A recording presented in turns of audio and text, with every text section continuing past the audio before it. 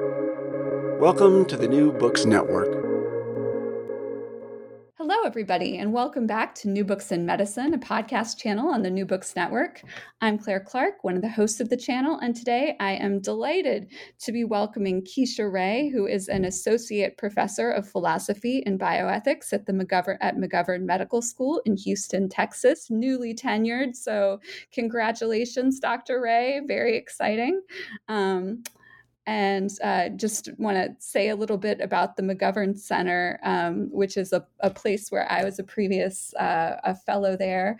And they are just a wonderful center who unlike a lot of centers of bioethics that, focus more on clinical ethics or biomedical research, they really have a humanities bent. So really one of the few places in the country where you can do scholarship that is really rooted in the medical or health humanities. And Dr. Ray and her book, Black Health, are both groundbreaking things to come out of that center. So, Dr. Ray, welcome to the show. Thank you for having me. I appreciate it. I will start with our traditional opening question, which is if you could tell us a little bit about yourself just introduce yourself. So my name is Keisha Ray. Like you said, I am a philosopher and a bioethicist. I'm very passionate about teaching, but I'm also very passionate about making scholarship accessible. So I try to make sure that all of my work is linguistically accessible, meaning that it's simple language, no jargon. And so that way most people can read it and have access to information and knowledge, that it's not just knowledge that we keep in academia. I'm also very passionate about public scholarship. So I do a lot of podcasts, a lot of talking to journalists and to news reporters and giving comments on news stories and filming spots for local news station and things like that. So just very passionate about expanding who has access to knowledge and information. When I am not working, I like to read science fiction books. I like to ride my bike. I like to see movies and hang out with my friends and my family and my dog, Charlie. Oh, that's wonderful. And yes, and I am so, many people listening to this podcast may know you from your various roles as a public bioethicist, which doing really groundbreaking work.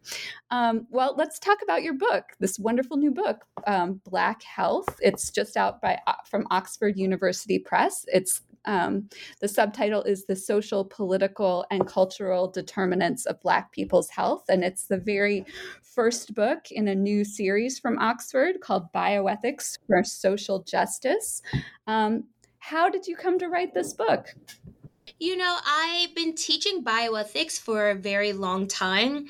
And I started when I was a grad student, and I noticed that there weren't a lot of information. There wasn't a lot. I've noticed that when I was teaching bioethics, that there wasn't a lot of information about Black people's health in the normal textbooks that a lot of bioethics professors use in their course. And so when I knew that I wanted to teach about Black people's health because I knew that there are a lot of racial disparities in healthcare and in health outcomes. But to teach that to my students, I had to do a lot of the back work myself. I had to create presentations. I had to go and read sources that were just way too difficult for them to understand, but simplify it and put it into a presentation so that they could know this information, but they always wanted more and they always wanted to read it for themselves. But I just couldn't find a singular source that had all of the information that succinctly told the story of how Black people came to have inferior health in America, including the social determinants of health, the political, the commercial, and the cultural determinants of health, and just the history behind it, that it's not by accident that Black people ended up with these kinds of poor health outcomes. And then I would also have colleagues that would come to me and they say, hey, I know you study Black health. I want to have this section in my course. Can you recommend something that my students can understand? And I would have trouble recommending them things because there just weren't out there. And then I started writing blogs, short 600 to 1200 word essays on Black health issues, and I wrote them very simply, very accessible. And I noticed that a lot of my colleagues were using those blogs in their classes because it gave them what they needed. It allowed them to teach these topics in a way that their students would understand. And then I've been giving presentations and writing on this topic for a while. So I thought, I want to be that source. I want to be that singular source of information that people can go to, very easily read about Black health, have standalone chapters, have stories, right, to illuminate the information, have stories from real people that experience these issues, but then also have the basics. Just what does it mean to say institutional racism affects Black people's health? What do the social determinants of health mean? What does it mean to say structural racism is affecting Black people's health? So just what does it mean to say what does it mean to say structural racism affects Black people's health? And so I really just wanted to have this singular source that had the basics and then an illumination of the information using lived experience, using people's stories. And so I decided to write this short book that students can use in class and that they can understand it and actually want to read it because it's simple to read, but also it's not long. You know, a lot of students these days don't want to read very long chapters. And so I made the chapters intentionally short. And again, I made them standalone. So if you already have your syllabus and you just need a chapter on environmental racism, or you just need a chapter on Black birthing health, you can assign just that chapter to your students and they don't have to read the rest of the book to understand what's going on in that chapter.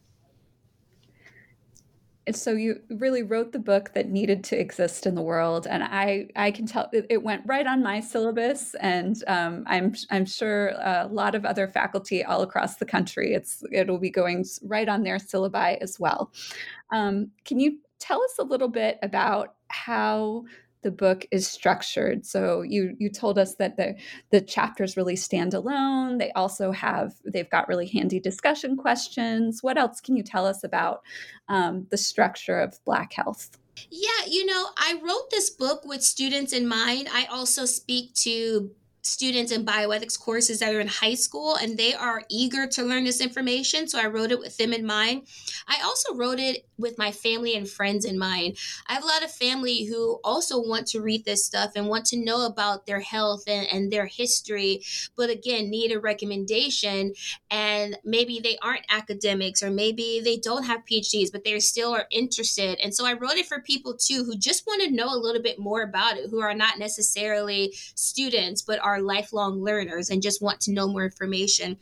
So it was important for me that the structure of the book be as simple and as easy as I can, given the heaviness of this topic, given just the emotional heaviness of this topic. And so, for one, each chapter opens up with a story of a very real life person that's experiencing that issue at hand. And then it tells information and statistical information and data and research from other researchers who are working on this topic, but it's told through the stories. It'll give you a story of this person who was ignored by her doctors and who experienced all this pain, whose family was trying to help her. And then it goes into talking about the general issue of physician bias and the general issues that Black women face when they're trying to get care for their pain. And so it really is about, here's what the data tells us, but more importantly, here's what that data looks like in a very real experience. So that way, Black people are not just seen as numbers or statistical information, or 50% of Black people have this, 25% of Black people have this. But no, what does that mean to say Black people don't get adequate care for their pain? What does it mean to say Black people are dying at 3 times the rate of white women during and soon after birth? What does it mean to say power plants and facilities that emit pollutants in the air and water are disproportionately located where Black and brown and poor people live? What does that mean for their life, for their hobbies, how they get to pursue their career, spend time with their family and friends, grow their own vegetables in their backyard if their soil has pollutants? So I really wanted to tell people, what do these statistics mean in real people's lives? What does it mean for their pursuit of well-being and happiness if they have all of these odds stacked against them having great health outcomes? And so the book is told through the stories. Each chapter ends with a sort of, what do we do now? Here are some potential solutions I've thought of. Here are some other potential solutions that other people have thought of to this problem. For instance, in the chapter on Black birthing mortality, I end talking about different policies that lawmakers have enacted to protect Black people giving birth. I've talked about doulas and midwives and how they really believe that we need to talk more about that and make that more of a known option for Black people who are giving birth. So I really end each chapter with, why does this matter? What can we do? What are some possible solutions? And then here are 5 study questions just to help you think about the next steps, to jog your curiosity of, what does this mean for Black people? How can we talk about it? How do we keep the conversation and the discussion going after this book? And so there are 4 chapters, and each of them focuses on a different racial health disparity. And I wonder if you could just, this is very basic, but just tell our listeners, what are the topics of each of these 4 chapters? And then how did you decide on these disparities? Because there are many disparities to focus on. So how did you laser in on these 4? Right. You are absolutely right. There are so many disparities. And every time that I talk to someone, they say, why didn't you include this? Why didn't you include that? And I wanted to keep the book short, and I can't do all the topics and keep the book short and succinct like I wanted to. So maybe future editions will have different topics. But in this book, I chose to focus on birthing mortality, cardiovascular disease, sleep, and pain care and pain management. And I picked these because these are in some ways interconnected. If you have poor sleep, it can affect your cardiovascular disease, which can then affect your birthing outcomes, which then can affect racial bias and how much pain you're in and how much physicians and healthcare providers believe that you're in pain. So in some sense, they're all sort of connected. And to go a little bit deeper, they're also personal for me. They're all issues that I've either experienced, have seen family members experience, or just ones that are always in my view. But again, there are ones that I think are the biggest disparities among Black people and their health outcomes. Again, there are others like cancer, mental health, all those things. And I did try to weave those in so that way it's not, if this is the only book that you read about Black health and it's the only thing you know, you would at least have gotten a taste of, here is how the social determinants of health also affect these other topics like cancer rates and mental health.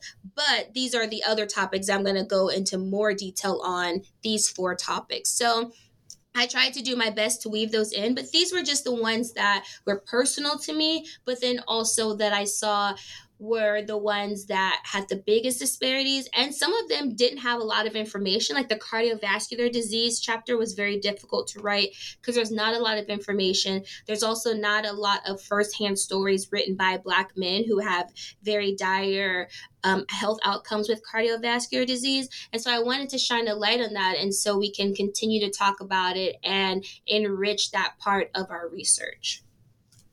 Wonderful. Several years ago, I heard you speak as part of a plenary at the American Society for Bioethics and Humanities Conference, and it was about the H in ASBH. I think was the name of the talk. Where's the H? And you spoke about how some senior scholars had previously questioned you and asked whether your work was, quote unquote, really bioethics, and did it perhaps belong to some other discipline such as public health. And you went on to give a really eloquent explanation of why your scholarship necessarily draws on the fields of both bioethics and the humanities. And I wondered if you could tell our listeners a little bit about why Black health is bioethics and not, say, something like public health, and then how it incorporates the humanities. Great, thank you. I appreciate those kind words. Yes, you're absolutely right. It was a topic of what about the H and ASBH, and it's about how sometimes the humanities gets left out and how sometimes bioethicists don't incorporate the basic research practices or just the basic values and ideas of humanities, but how that can actually enrich our work. And in my book, in Black Health, that was something very important to me. And that is one of the reasons why I made sure to give attention to the value of lived experience. A lot of times, people will question my work as bioethics because I don't ignore that the lived experience is data in and of itself. A lot of times, if it can't be backed up by numbers or research in the traditional sense, people will say, well, it's not important, let's leave it out. And I think the lived experience tells us a lot about the world and a lot about how people view the world. And that is incredibly rich data and incredibly necessary data. And so that's why in Black Health, I wanted to do a little bit of both. I wanted to say, here is the statistical information. Here's what the research tells us. Here's what the quantitative data tells us.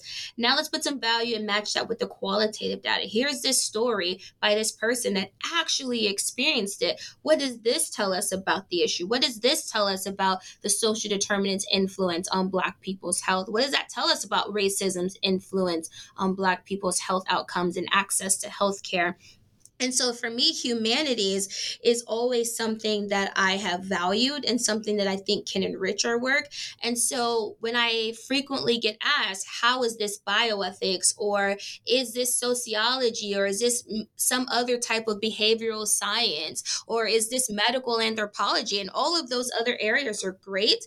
I just think that my work happens to be bioethics because it's talking about issues in our world that affect health and well-being. And I think that that's key. The well-being part, the human flourishing. I am a philosopher by training, and so I'm always very keen on the idea of human flourishing and all of those things that stop human flourishing, whether that be political, social, cultural, or commercial determinants. And so for me, Black health is bioethics because, one, it's talking about a vulnerable population. It's talking about what does health justice look like. It talks about how we are failing the idea of health justice for this very large population of people and how that can affect us all. And so all of these values and all these principles that we talk about in bioethics, like justice and beneficence and non-maleficence and making sure that we don't take advantage of vulnerable populations when we're doing research, all of that is in Black health. And Black people as a people have a very rich history with all of those topics in America, and with public health and with researchers and with scientists and with ethicists. And so for me, I don't understand the question in general because I think, how can this not be bioethics? Maybe I don't understand what bioethics means, but to me, that is quintessential what it means to study bioethics and to use bioethics in a public sphere to better health and well-being for a group of people. And let's see, what was your second question again, Claire? How Black health incorporates the humanities, which Yes. you've touched on a bit. Okay. For me, Black health is really about how do we make sure that Black people's voices are heard when historically they have been silenced. They have been told to be quiet. They have had other people speak for them.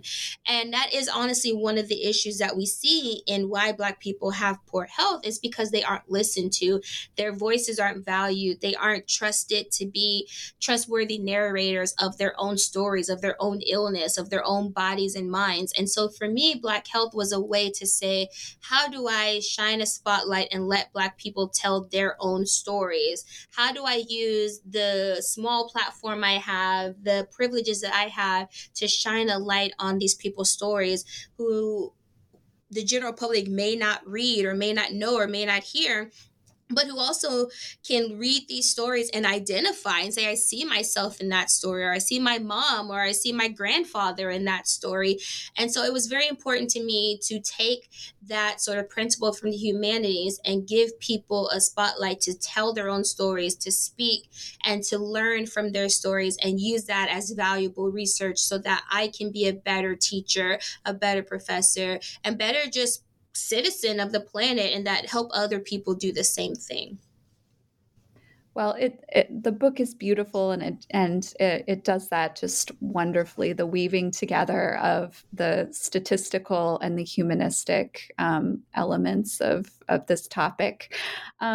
We've already talked about how each section of the book can be assigned independently, and how they all conclude with these questions for discussion and reflection. I wonder if you, as we come to the end of the summer here and we look towards a new fall semester, if you have any ways that you imagine Black health being used in the classroom.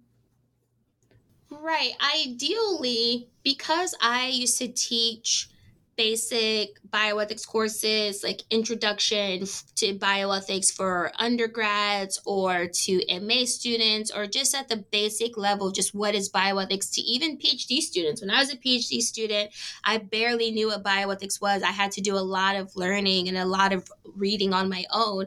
So I see this as being taught in those intro courses as an addition to the other texts that professors might be using. So that way students can see that bioethics is very expansive, that they can do a lot of different things under the bioethics heading. They can study a lot of different topics, that bioethics doesn't have to just be what is in the textbooks. And I think that's what I needed when I was a student, to know that I could do what I wanted to do. I could study what I wanted to study. I could research what I wanted to research, and it can still be called bioethics. And there was still a place for me to thrive in this profession. And so really just showing another side of bioethics, and particularly showing another side of bioethics like Black bioethics, and showing people, particularly students, that it doesn't have to be just this one idea that sometimes people hold on to and say this is bioethics and nothing else is bioethics, but that they can define bioethics for themselves. So other than the intro classes, I know that a lot of schools also do classes on racial justice or even more general health justice. And I think that this book is really about what does health justice mean? And it uses Black people as sort of a case study to show how we as a society have failed health justice for some people, but also how we can make sure that we work towards health justice. So I think in any of those kinds of specific titled courses, it could also work. Wonderful. This I wondered if we could talk a little bit about each of the chapters, and what each one of these 4 chapters could be a book on its own. Sure. So you do a real service in sort of like distilling the essentials down. And I think about the chapter on hospital births, and you talk about James Marion Sims. And I have read, as a historian of medicine, I've read I've read historical books and articles and things on that, and you distill it down so beautifully to a couple of pages that are very assignable. And you do this with each of the topics. And so I don't feel like I have a question for each of the chapters, but I wondered if we could just go through them, and you could maybe give us a take-home message, or a point that you would like listeners of this interview to kind of walk away with for each of these health disparities that Black health talks about. So yeah, let's talk the first one, which is why are hospital births unsafe for Black people? Tell us a little bit about what are what are the key take homes from that chapter?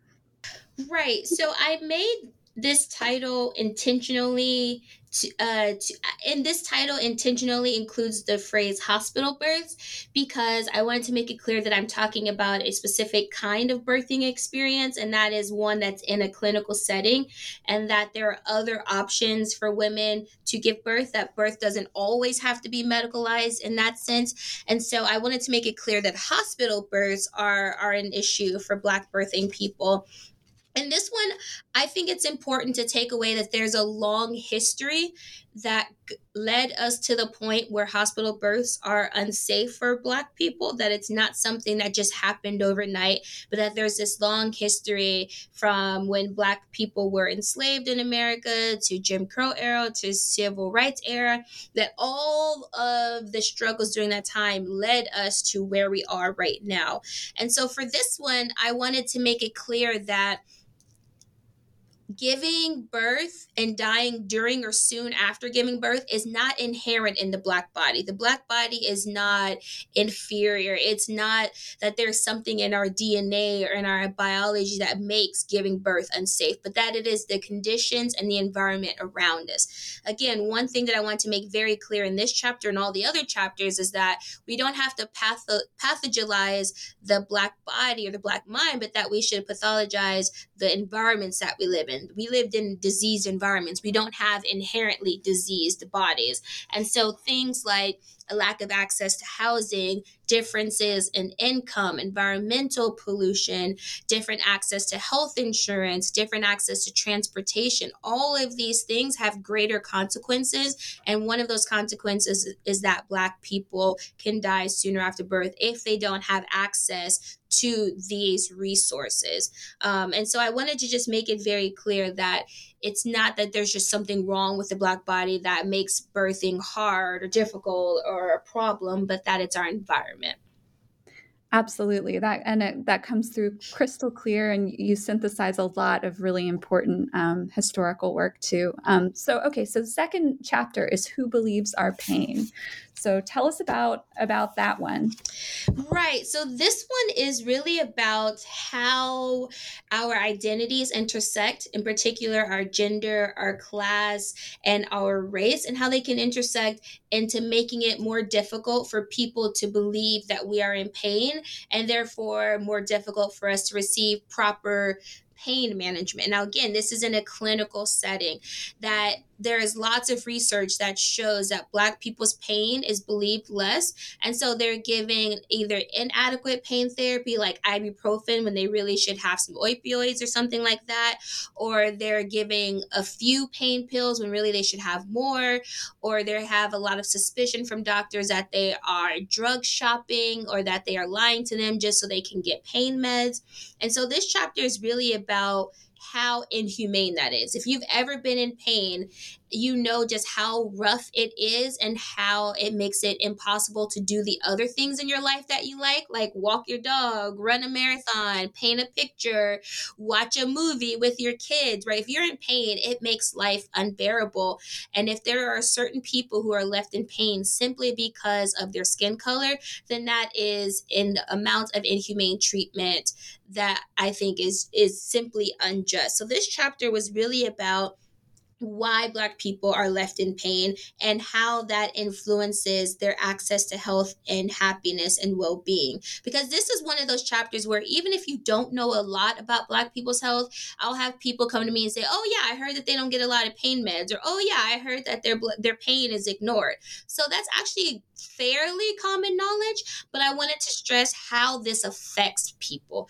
What does it mean to be left in pain, and to know that you're probably being left in pain because you're Black. And so this one for me, again, was personal. I've had experiences in this exact same area where my own physicians did not believe my pain and did not properly treat me and were very blatantly obvious that it was because I was a woman, that I was Black, they didn't believe me. And so this one was personal, but also I wanted to show just how inhumane it is to leave people in pain because of their skin color or any other reason. Yes. The third chapter is cardiovascular disease a part of the Black experience? Right. This one was important to me, again, as someone who has hypertension, who has many, many family members with hypertension, who has had family members die from cardiovascular disease. This one was very important to me because it's something that is very common in the Black community. And there are a lot of myths. There are a lot of myths that, again, Black people just have inferior bodies, and that is why they have hypertension. This is why they die from heart failure and that kind of thing. And And again, I wanted to show how complex the racial disparity is in cardiovascular disease, that there are a lot of contributing factors, things like stress from racism, things like from lack of sleep because you have to work a lot of jobs to make sure that you have food on the table for your family, or living in poorer neighborhoods where there's crime or light pollution or air pollution or water pollution, and you're up worrying and thinking about the safety of your family and your family's health. So I wanted to show another side of cardiovascular disease, that it's not just Black people have poor cardiovascular systems, but to look at all of the social, political, and cultural influences in our life that can influence why Black people have higher rates of cardiovascular disease than other people, and why they die more frequently from cardiovascular disease than other races. And so this one was really important to me to sort of dispel myths and to show that it's much more complex than I think people give it credit. And then finally, the last chapter is titled "Does Where We Sleep Matter?" But it's about a lot more than sleep. Tell us about that one. Right. Again, this one is personal to me. I've had sleep issues since I was around high school when I started being an overachiever. And so I don't sleep a lot, and I have a lot of sleep issues. And it also runs in my family. A lot of my family members have a lot of trouble sleeping. And it really made me think about why. And I know a lot of people in my family will say, oh, your grandmother had that. It's truly hereditary. And I really don't think that it is. I think that we just all have similar problems. And that is why we don't sleep.